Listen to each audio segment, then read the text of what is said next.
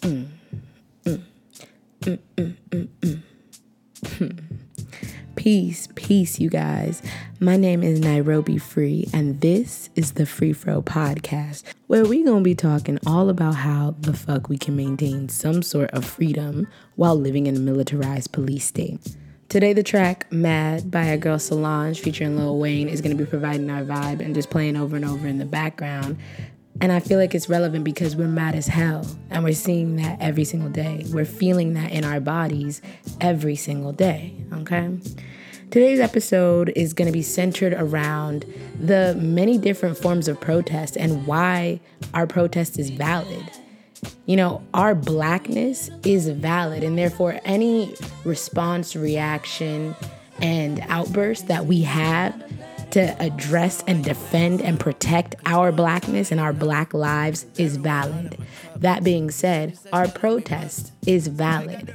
I know in these last couple of days, we've all been witnessing multiple different forms of protests. And, you know, some are more controversial than others, like looting. Some are more common, like personal creativity. You know, that's a form of protest. Joy is a form of protest during these times. So I'm going to just break it down in a comprehensive list and provide some reasoning as to why each of these forms of protest is valid.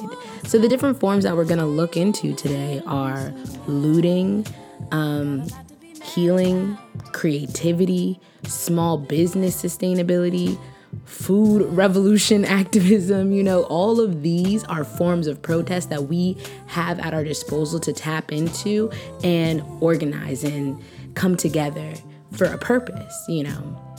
So first, let's start out with looting, because it seems to be the hottest topic, the one getting the most backlash and flack from older generations, from our white counterparts, from people who clearly don't understand the relevance of looting, okay?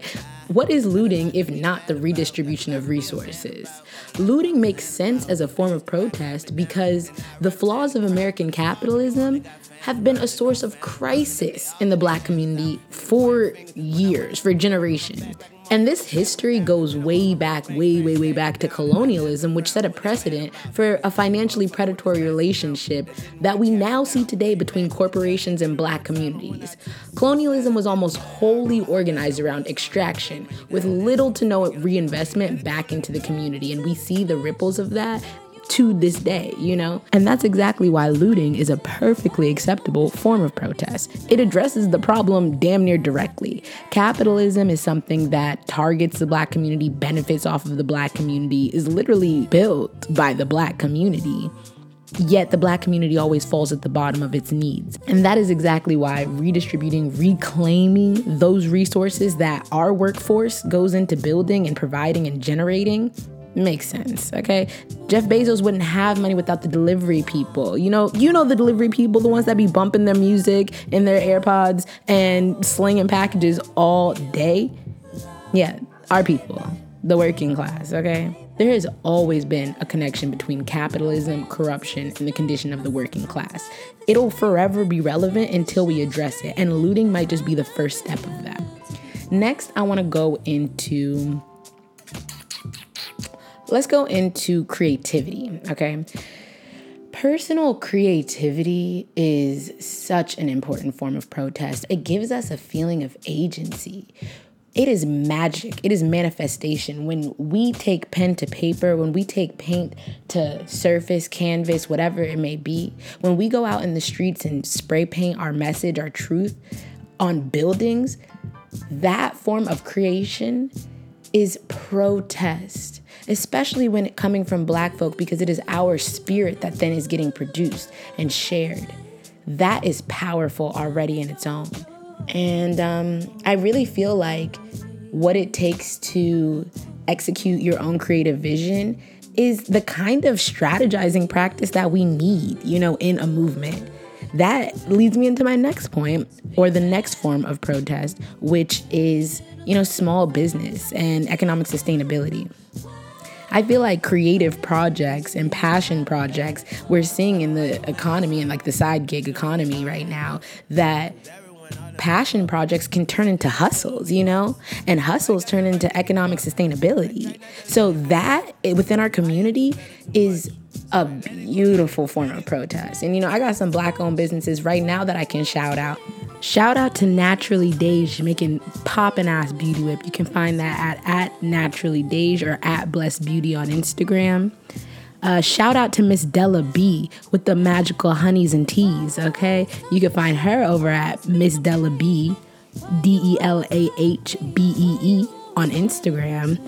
Support your Black businesses, support your communities. If you want to start a Black business, as in the words of Adasia herself, now is the perfect time.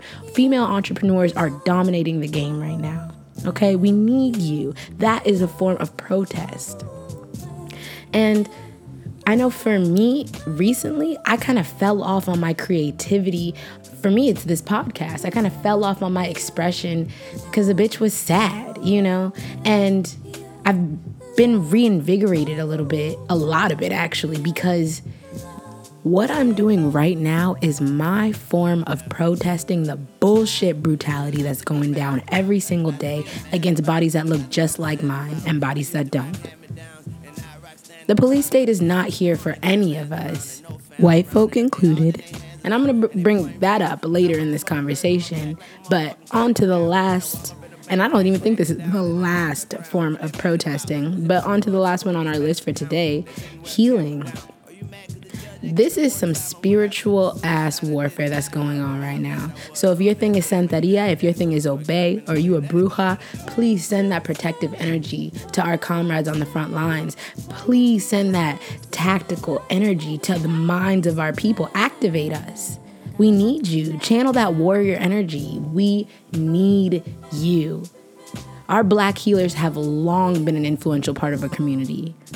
Have long been an influential part of our warfare.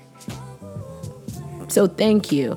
The purpose of this entire episode is to validate and give credit to the Black folk doing their due. And yeah, that means you. Talking about financial sustainability in our community is a form of protest. Creating your art is a form of protest. Owning and operating your own business is a form of protest. And looting is a form of protest too, and they all valid, okay? And I'm not gonna let us forget about the food revolution. Growing your own food is revolutionary as fuck, period. Food insecurity has been a part of our communities for a while now, in the form of food deserts, in the form of lacking nutritious produce in grocery stores. And that's why growing our own food is one of the most important things that we can do to be a sustainable community. I also hope that for the people who are feeling a little helpless right now, know that that is completely normal and natural. Up until yesterday, I was feeling like shit, waking up every single morning, feeling the rage coursing through my body, feeling my muscles clench and release and clench and tighten and release while I'm sitting in bed on social media, but feeling like there was nothing that I can do, Choose one of those options and get cracking. You can do anything. We can do anything. And now is the motherfucking time. That was our first episode back, but I am going to leave y'all with a little bonus round, okay? I want to address some of the white activism, if that's the word, some of the allyship, some of the white folk who are showing up and showing out at protests.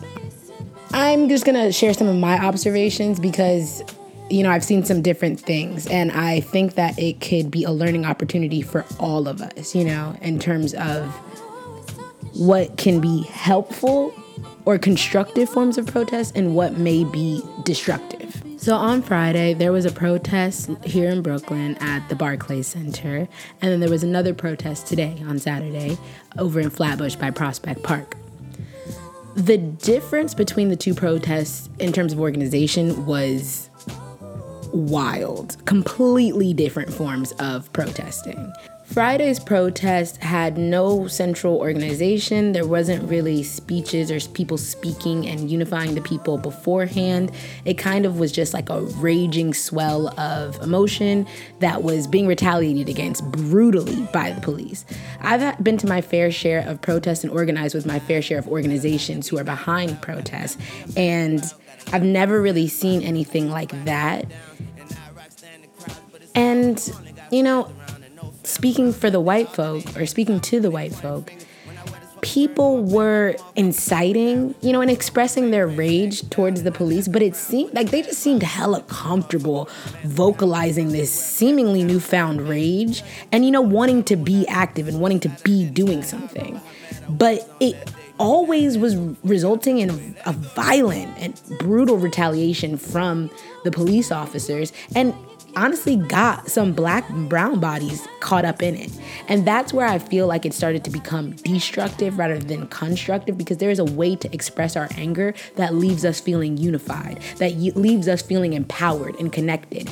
And I left that protest on Friday feeling less empowered. What is the word? I felt a little bit more helpless. I felt a little bit more like I was lacking agency, because I just saw like multiple black women being tackled by 7, 8, 9 police officers, and it just seemed really to exacerbate the situation without really offering an opportunity to connect with each other and our purpose and our goal, One of the homies, Ayo, who I met through RLC, aka Radical Love Consciousness, another revolutionary-ass group based in Brooklyn and Lower East Side, described this shit perfectly. So this is a direct quote from Ayo. Ayo described their experience at the Barclays protest as seeing a lot of gentrifiers clout chasing and putting people in danger so they could fulfill their white savior delusion. Let's leave that in the past, okay? Because a lot of other people were involved. And I understand feeling confined and restricted internally and then accidentally or intentionally manifesting that in a physical sort of confinement. But no, let's not do that anymore, okay? Just because literally what I noticed in differentiation between Friday's protest and Saturday's protest was astounding. I left Saturday's protest feeling so activated, because I wasn't just watching people be brutalized for several hours. I was watching strategy manifest in front of me in real time. I was watching people unify in chants. I was hearing the stories and the real emotion behind people whose family members have been murdered by the police. People whose students have been taken way too young. We want a sustained protest. We want a sustained rebellion, active revolution. Now, I'm not saying that white outrage isn't valid, because honestly, they've been duped for a long time into believing that the police were good and that black folk have been the aggressive, group this entire time. So they're just coming to. And because of quarantine and the effects of coronavirus, that's had very real financial implications for people across the board, within the working class. I think that it makes sense that they realize that their experience is closer to ours than ever before, And this makes me want to bring up something that I read in a book written by Keeanga-Yamahtta Taylor. The book is called From Black Lives Matter to Black Liberation. I can link that book in the description, but basically in this piece of work, they write and reference the fact that white supremacy was not originated to mean that whites were supreme, that all whites were supreme. It was a political strategy intended to manipulate racial fears as a means of maintaining the ruling class, aka slave owners. That didn't include and does not include the average everyday white folk, While they may be white, they are not the ruling class. The police are here protecting the interest of the ruling class, and they generate funds for them one arrest at a time. And as we've seen in the last couple of days, there are white people getting arrested left and right. Keeanga also references in that piece of literature that only a collective can create a systematic alternative worldview. The common experience of oppression and exploitation creates the potential for a united struggle. And this quarantine has affected all of us. It has given us all a common experience. Now is the time for the united struggle. I've seen more non-Black and white people at protests than I've ever seen, ever. And the numbers are magnificent. The numbers are magnificent. So this is exactly what we need to be doing right now, but let's just make sure that it's constructive. And on that last note, I love protesting, but now is the time for us to strategize, because we can't keep giving these motherfuckers bail money. We can strategize our protesting. We can have tiers. I don't know what that looks like, but let's start having conversations for what this could look like. Because we are some of the most genuine, intelligent people that I have ever experienced in my life. And that being said, I know that we can innovate this. I know that we can level up our understanding of what is constructive and what is building our long-term goal. You know, an alternative worldview. That's what we're working with. Thank you. And until next time on the Free Throw Podcast, stay Black, stay bold, stay brilliant, and stay beautiful, y'all.